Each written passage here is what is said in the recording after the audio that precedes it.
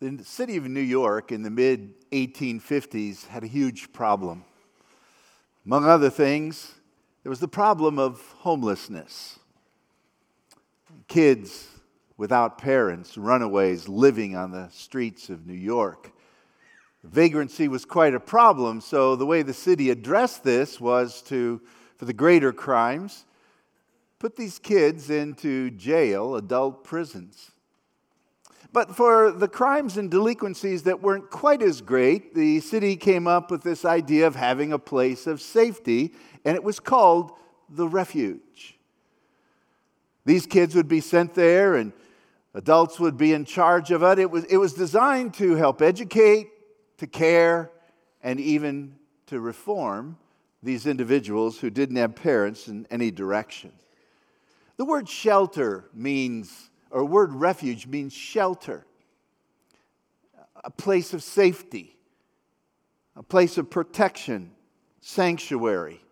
We use the word asylum often in a negative context, but it is actually a place where one can find peace. Well, that was the design of these places. But unfortunately, the safe place became a cruel place, and corruption often won the day. In that very popular 1992 movie by Disney, a musical called Newsies. It's been on Broadway. It was a great hit and very popular. They have in that movie a place called The Refuge. It is run by a sketchy character named Warden Snyder. And the warden himself is a corrupt man whose purpose is to embezzle the money that the city gives to him to care for the kids. And so the living conditions are deplorable. Rats living in there. It's like a cell with bars and guards, and if once you're put in, there's little hope of getting out because you mean money to the corrupt warden who wants to take it for himself. And the place designed to be a safe place became a cruel place for so many kids. We think of the word refugee. It comes from this idea of refuge, and a refugee, even in our own time, is a person who's running away from danger, usually in their own country due to war, maybe famine, natural disasters, persecution, and they run for the place of safety. Our own team just came back from the Greek island, Lesbos, where there is a camp for refugees who are fleeing from Syria and Afghanistan and Nepal, and they work their way through Turkey and come to the first European soil they can find, which is this Greek island, the camp designed to hold maybe, 2,500 people, and our own team said there's over 18,000 refugees on the island. And the answer? There is no human answer. And the place that is supposed to be a safe place becomes a cruel place, and a place of crime and hopelessness. What is interesting is that when you go throughout the Scripture, you will find that refuge is one of God's favorite words. Oh, there's a Hebrew and Greek word behind it, but translated into the English, it means a place of safety. For instance, in Psalm 46 and verse 1, our God is our refuge and strength. He is an ever-present help. I like that word. It's like right now, at this very moment, God is our help. It's not that He was. It's not even that He's going to be. He is our help and place of safety right now. Psalm 46 is interesting because in the middle of that psalm, it says that the Lord of hosts is with us. The God of Jacob is our refuge. And that's the chorus of the song, which is repeated in the very last verse. So Psalm 46 starts out with this theme and ends with the theme. And in the middle is that famous verse that says, "Be still and know that I am God." What do you need to know about God? He is our refuge. Now, if you don't feel any danger today, you don't need a place of safety. But if you have an abusive spouse, you may be looking for a place to run. America's been so comfortable that the idea of danger is often foreign to us. And yet we're finding it more and more throughout our land. Or how about this psalm? Psalm 92, verse 1. I will say of the Lord, He is my refuge and fortress. Now, a fortress is often thought of in military terms. It's a place of defense, but it's also a place of protection. And sometimes there's a refuge within the fortress that is the most secure place in all the city. And God is both our place of defense and our place of refuge. But He's not a place. He's a person. And we are to flee to Him to find safety and help. And all of that leads us to the book of Joshua, chapter 20. Let me encourage you to turn there. Joshua chapter 20. We have been looking at the book of Joshua from many different angles, walking our way through its chapters. And in chapters 13 through 19, basically after the people of God have won the battles. Remember, first of all, there was a central campaign. They came in from the east and went in to the middle and won Jericho and Ai, and then they went down to the south, and then they went up to the north and conquered all these cities. And then when you get to chapters 20 and 21, now it's time to give the Levites their cities. And if you read in the Old Testament, it mentions clearly, and I think it does also in the book of Joshua, that the Levites are getting 48 cities. Now, they were not giving any land, the Lord's their inheritance, but they're given a city, and around the city, they're given a little bit of land for their own animals. I mean, they've got to get away from work as well. And if they're in the city and doing all the things that a priest, a Levite, would do, they need to get out of the city. They need to take care of themselves. And so the Lord provided 48 cities in the whole land for them.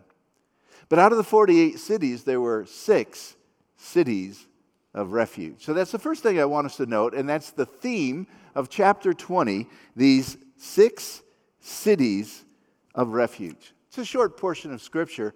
Let's begin reading with verse 1. The Lord said to Joshua, tell the Israelites to designate the cities of refuge, as I instructed you through Moses. And you can go back to the book of Exodus 21, Deuteronomy chapter 4 and 19, the book of Numbers chapter 35. Long before they got to the land, these cities of refuge were in the mind and heart of God. And the purpose, verse 3, so that if anyone kills a person accidentally, unintentionally, they may flee there and find protection from the avenger of blood. The avenger of blood is a family member who is going for revenge or justice. There weren't enough police around, and so it was lawful. If someone murdered your relative, it's your responsibility to go after the murderer. But you can see how this type of mob justice could really get out of hand. And of all the cities in the Near East, it appears that only Israel, coming out of the wonderful heart of God, provided cities of refuge in case you killed someone unintentionally. The process, verse 4, when they flee to one of these cities, they are to stand at the entrance of the city gate. Remember all of the commercial dealings of a city. All the community decisions were made at the gate. That's where the elders sat. That was city council. So they would stand before the city gate, the elders, and then the elders were to admit the fugitive into their city and provide a place to live among them. If the avenger of blood comes in pursuit, the elders must not surrender the fugitive because the fugitive killed their neighbor unintentionally and without malice or a forethought. By the way, the Hebrew word for manslayer and murderer are identical. The only difference is the motive. Was it intentional or was it accidental? And here it even says that someone might be coming after you if you killed your neighbor unintentionally. And in the Old Testament book of Numbers, chapter 35, there are even some examples of what's intentional and what is unintentional. Verse 6, they are to stay in that city, the fugitive, until they have stood trial before the assembly. Now, this is a little bit murky, but it's very possible that the assembly would meet all the people with the elders. One Bible scholar says they actually go back to the city where the murder occurred, so that the assembly is made up of the people in that city, along with the elders from the city of refuge. But there is a trial before the assembly. That's one thing that has to happen. And secondly, the person who goes to a city of refuge, get this, has to stay there until the high priest dies, the one who is serving at that time. Then after that, the assembly and the death of the high priest, they may go back to their own hometown in which they fled. So these cities were provisional safety places. There still had to be a trial, and they still had to await the death of the high priest before they could go back to their homeland. Unfortunate, yes. Kind of a prisoner of circumstances, perhaps. But you'll find out something both in Israel's land in that day and in our world today, that justice, no matter how well intended, is not always justice. Sometimes the guilty get off and the innocent are punished, right? We've got, I think, one of the best systems in the world, but that doesn't mean there isn't corruption in its places. And sometimes the verdict is wrong. Which leads us simply to long for the land when the true King of righteousness rules perfectly and there will never be a bad case again. But here's the provision.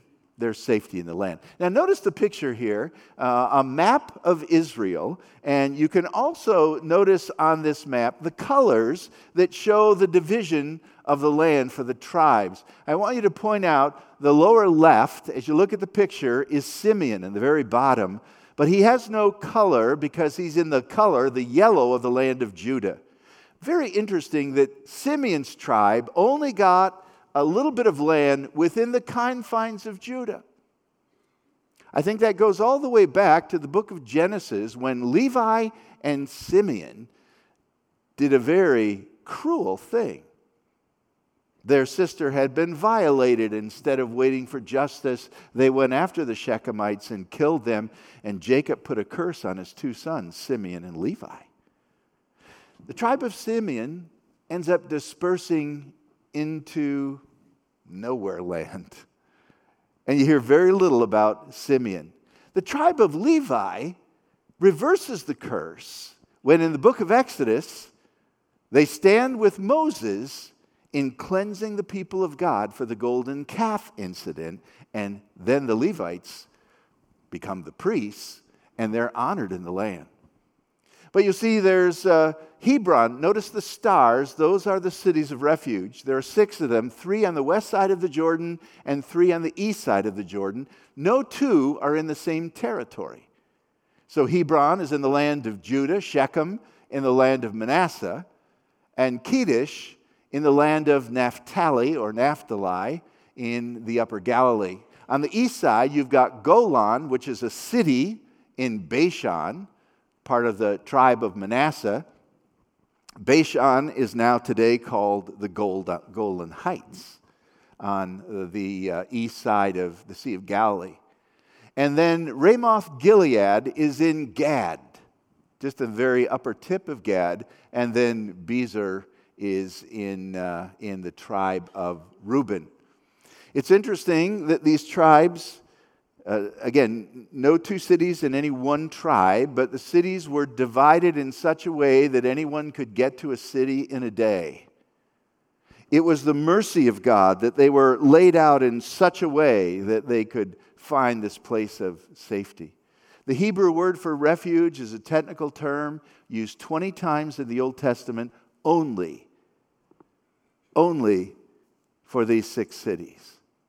So you could talk about safety and you could talk about a fortress, but you couldn't talk about refuge without this concept that God designed, which, by the way, shows the justice of God and the mercy of God. Now, you're well taught in the Scriptures. If I were to ask you, is God just or is God merciful? You would say yes, right? But there's a lot of people in our world who don't believe that. You either have to be just or you have to be merciful. You can't do both. Well, you can in an infinite, perfect God, who is the one who is willing to pay justice its due by the sacrifice of his Son. So here's this wonderful plan laid out by Almighty God, the God of mercy and the God of justice. By the way, I've designed a chart. Maybe some of you saw that out in the Welcome Center. Just a small half sheet that divides up the book of Joshua and kind of gives you its major themes and talks about chapter 20 being the cities of refuge, which we are talking about today. So a place of asylum, a place of safety, only temporary. You still have to have trial, and you still have to wait for the death of the high priest. The Bible tells us here, and these cities, as we pointed them out, are in verse 7 and 8, and then a summary in verse 9. Any of the Israelites or any foreigner residing among them who killed someone accidentally could flee to these designated cities as well. So it's not just for the Hebrew, it's for the Gezer, the foreigner, the one who came from a different land and joined the people of God. Do you know of any of those? Rahab, right, was one. The Gibeonites. And there were others not named in Scripture living with the people of God. They too could flee to these designated cities and not be killed by the avenger of blood. One of the interesting things I want to point out to you is this death of the high priest. Now, when is that going to happen? I suppose if I had to flee to one of these cities because I accidentally took a life, one of the first things I'd want to know is, how old is that high priest? Is it going to be like a chief justice in America that just lives on and on and on? And I'm not saying they shouldn't. I'm just thinking selfishly, I might be here a while. But that was part of the requirement. Why?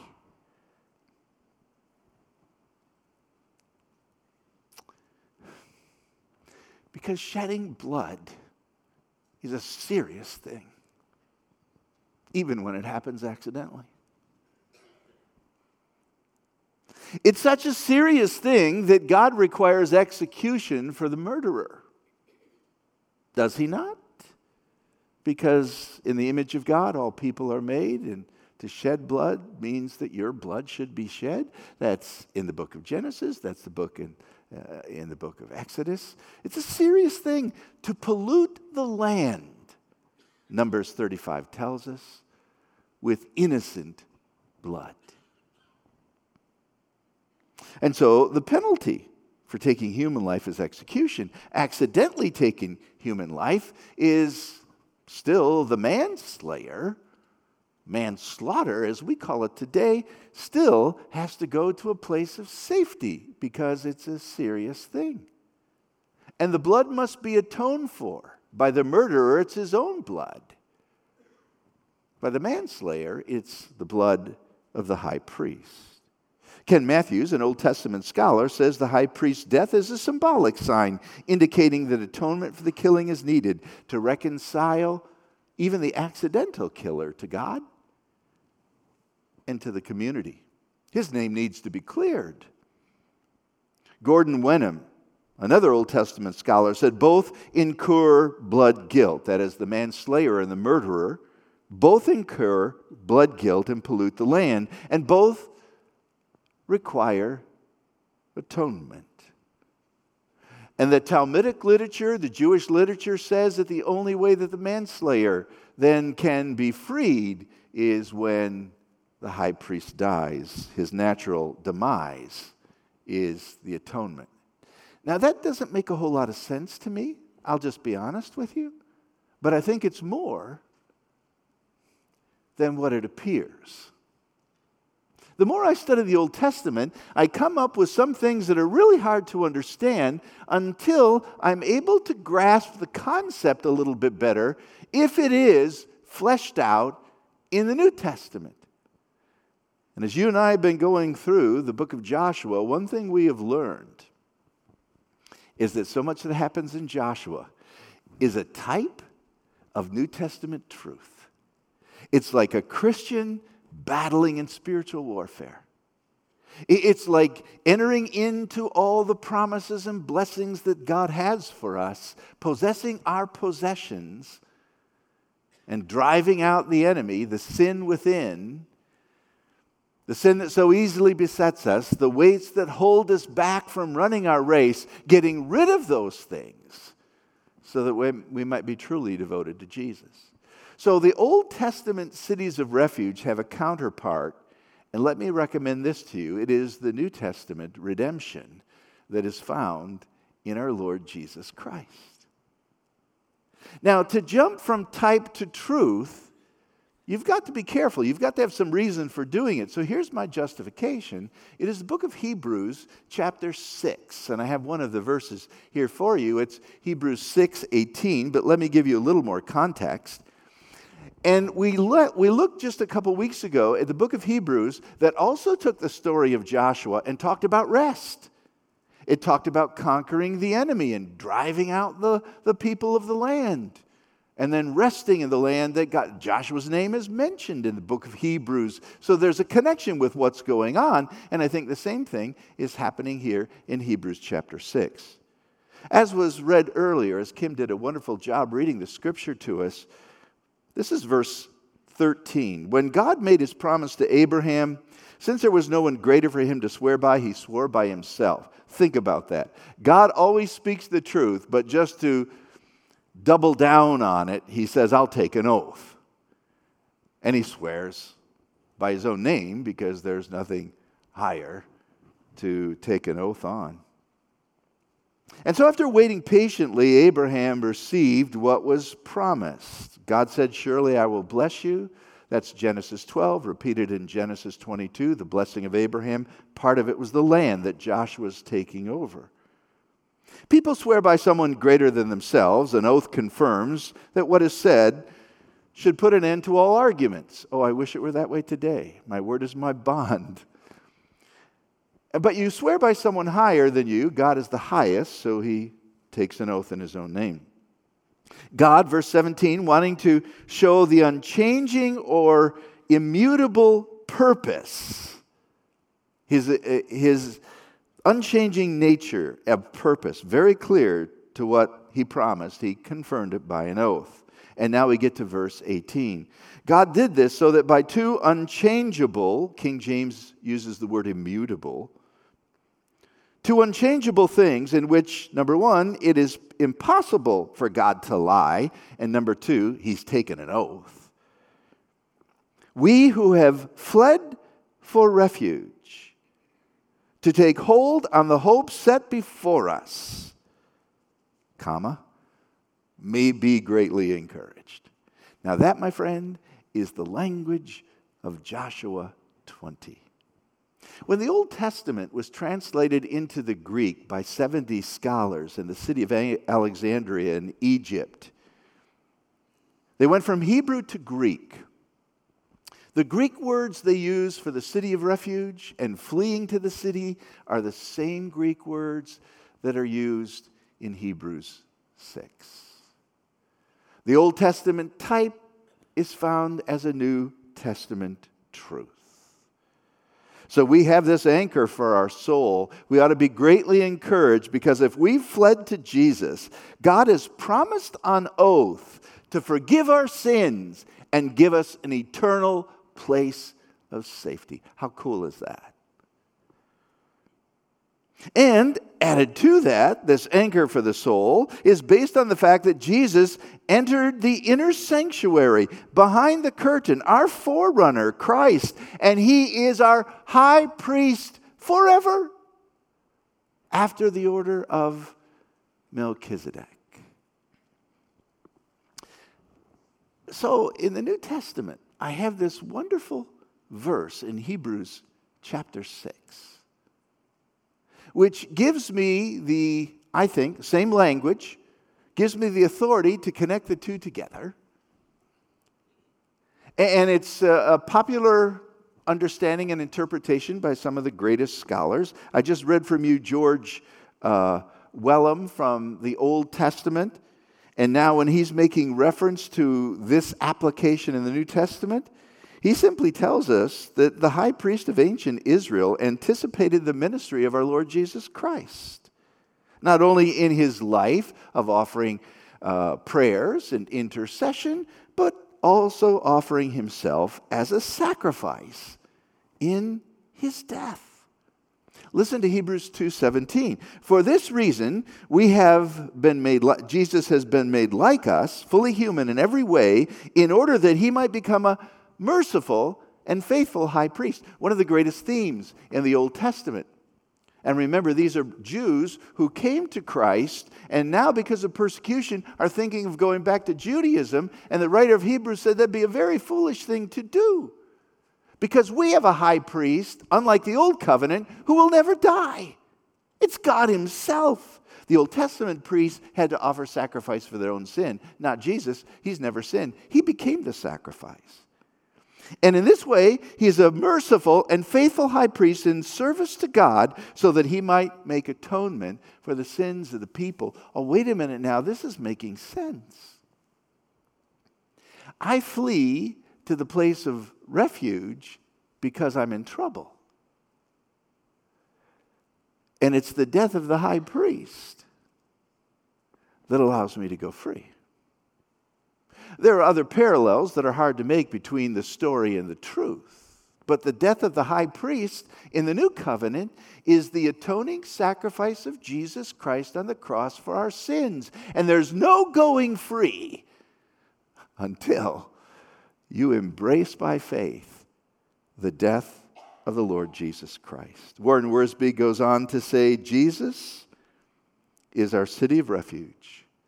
This verse in Hebrews 6:18 suggests the Old Testament cities of refuge and pictures beautifully for us of this idea of danger and impending death, of fleeing to a place of safety that God's mercy has provided and staying there until the death of our high priest atones for us. The court case has already been taken care of. Jesus died for sinners, and the Father has said, well done. I accept your sacrifice. And it's only now on our part to flee from the wrath to come. Isn't it interesting how people respond to danger? I think of the warnings, if I were living in Florida, the warnings of a hurricane coming. It's going to be a bad one. Everyone's got to evacuate, and you do, and nothing happens. So the next time, there's a warning. It's going to be a bad one. Everyone's got to evacuate. And you begin to distrust the weather people, especially the groundhogs. And so when the real time comes, hey, we mean it this time. This is really going to be a bad one. And people say, nah, I'm staying. And they're in trouble. Religion has got a bad name for saying things that don't happen. Religion has got a bad name for causing people to do things that aren't rational, aren't biblical, and bind the conscience and life of a person to the control of those in that religion. And so if you say to the modern American today, you need to flee from the wrath to come, they think of that guy walking down Main Street with a sandwich sign on front and back, judgment is coming, repent, and we laugh.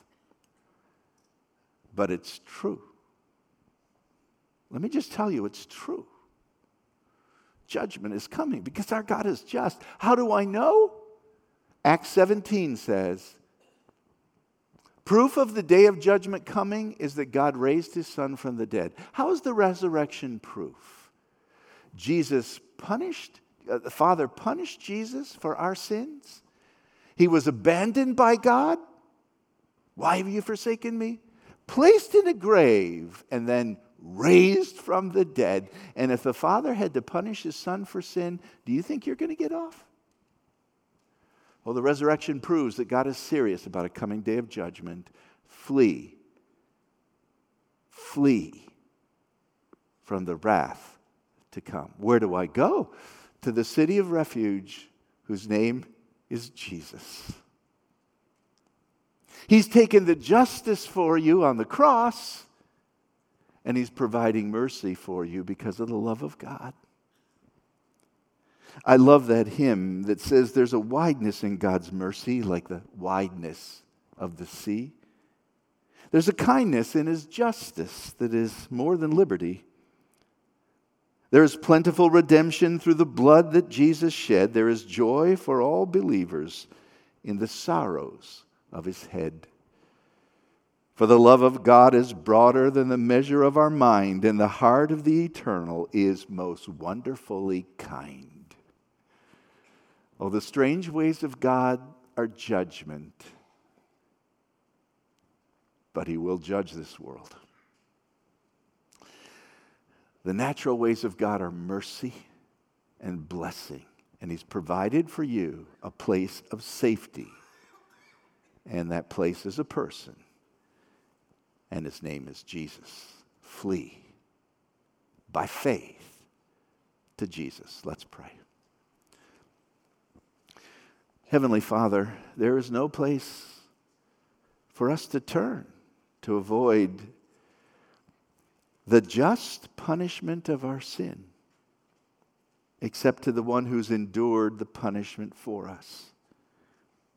There is no other name given among men under heaven whereby we must be saved, except the name of Jesus. He is the way, the truth, and the life, and no one gets to the Holy Father except via the Son, except through Jesus Christ. So, Lord, thank you for your wide mercy that covers every race and every nation, your wide mercy that covers every era, every epoch, every generation, every time. But that mercy has its limits, and the place of safety is found in Christ alone. Lord, maybe someone here will say, I'm not so sure I'm safe. We're not talking now about killing someone intentionally or accidentally. We're talking about the sin that we have committed against God and the fact that the wages of sin are death. And once you see that the death sentence is over you, you need to flee. You need to run until you are found in Christ. This is what you need to do. Call upon Christ. Lord, I'm a sinner. I know that the wages of sin is death, but Lord, save me in Jesus' name. And when you pray a prayer like that, indeed, all heaven resounds with the amen. Hear our prayers. You know our hearts. Save us now. In Jesus' name, amen.